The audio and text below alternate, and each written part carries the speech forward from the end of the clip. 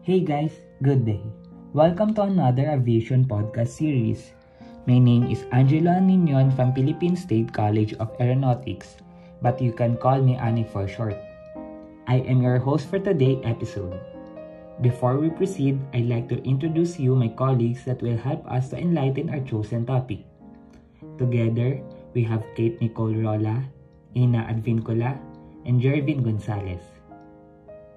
We heard you guys, because this topic is highly suggested in our comment section, which is the Air Canada Flight 759 that did a taxiway overflight. And in particular, most of the community in our podcast want us to tackle this kind of situation. A lot of reports from different organizations called out this scenario as a almost accident chain in the aviation industry. On the 7th day of July 2017, Air Canada 759 and Airbus A320-211 Canadian registration C-FKCK was cleared to land on runway 28R at San Francisco International Airport.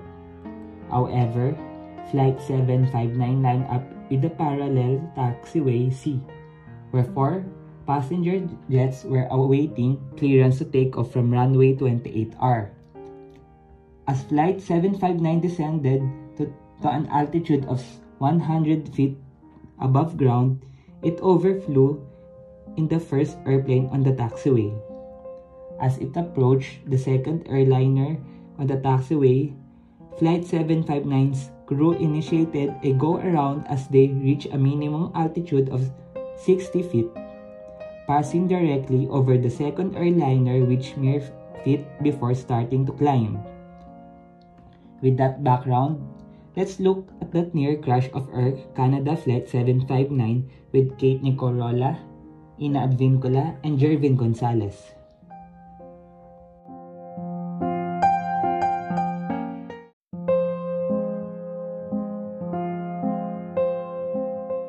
What happened on Air Canada 759 and Air Canada Airbus A320 operating flight ACA 759 had a near-miss incident at San Francisco Airport at the beginning of July 2017 when it began landing on the wrong route where 4 other aircraft were queuing for takeoff.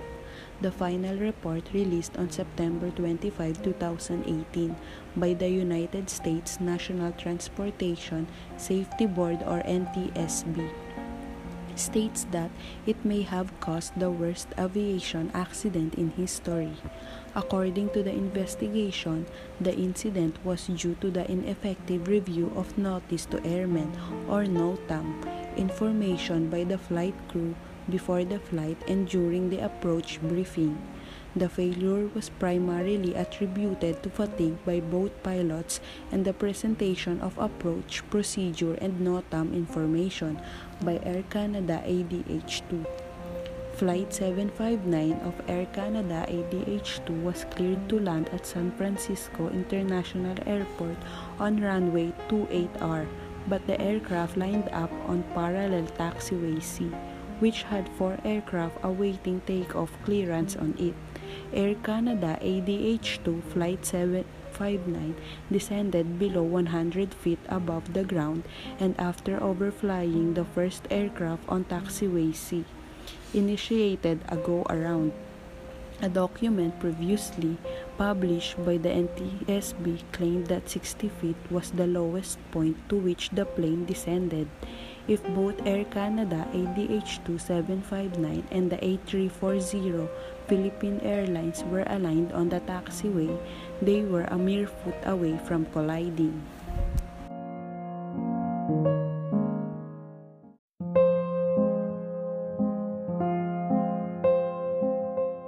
So here are some of the findings in this incident report. First is none of the following were factors in the incident. Flight crew qualifications, which were in accordance with Canadian and US regulations. Second, flight crew medical conditions. Third is airplane mechanical conditions. And last is airport lighting, which met US regulation.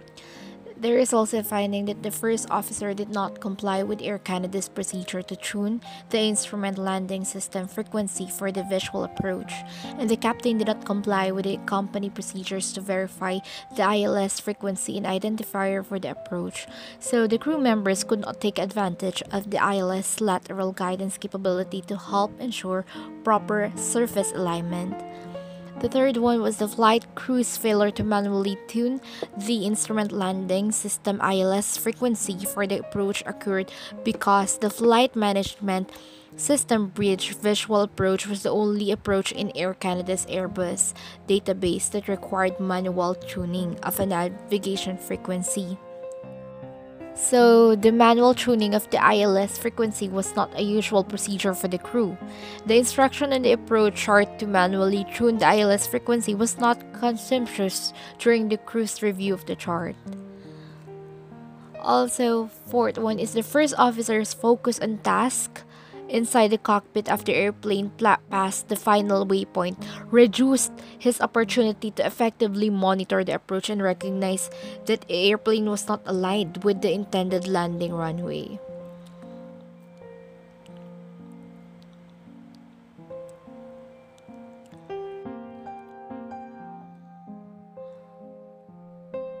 Once the flight crew members perceived lights on the runway, they decided to contact the controller to ask about the lights. However, their query was delayed because of congestion of the tower frequency, which reduced the time available for the crew members to reconcile their confusion about the lights with the controller's confirmation that the runway was clear.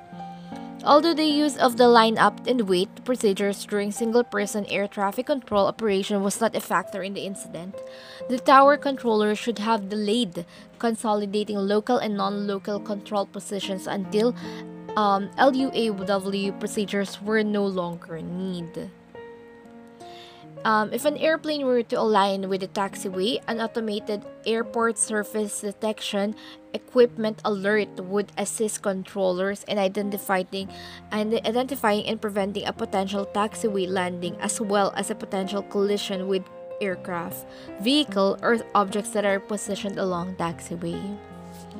Increased conspicuity of runway closure markers, especially those used in parallel runway configuration, could help prevent runway misidentification by flight crew members while on approach to an airport.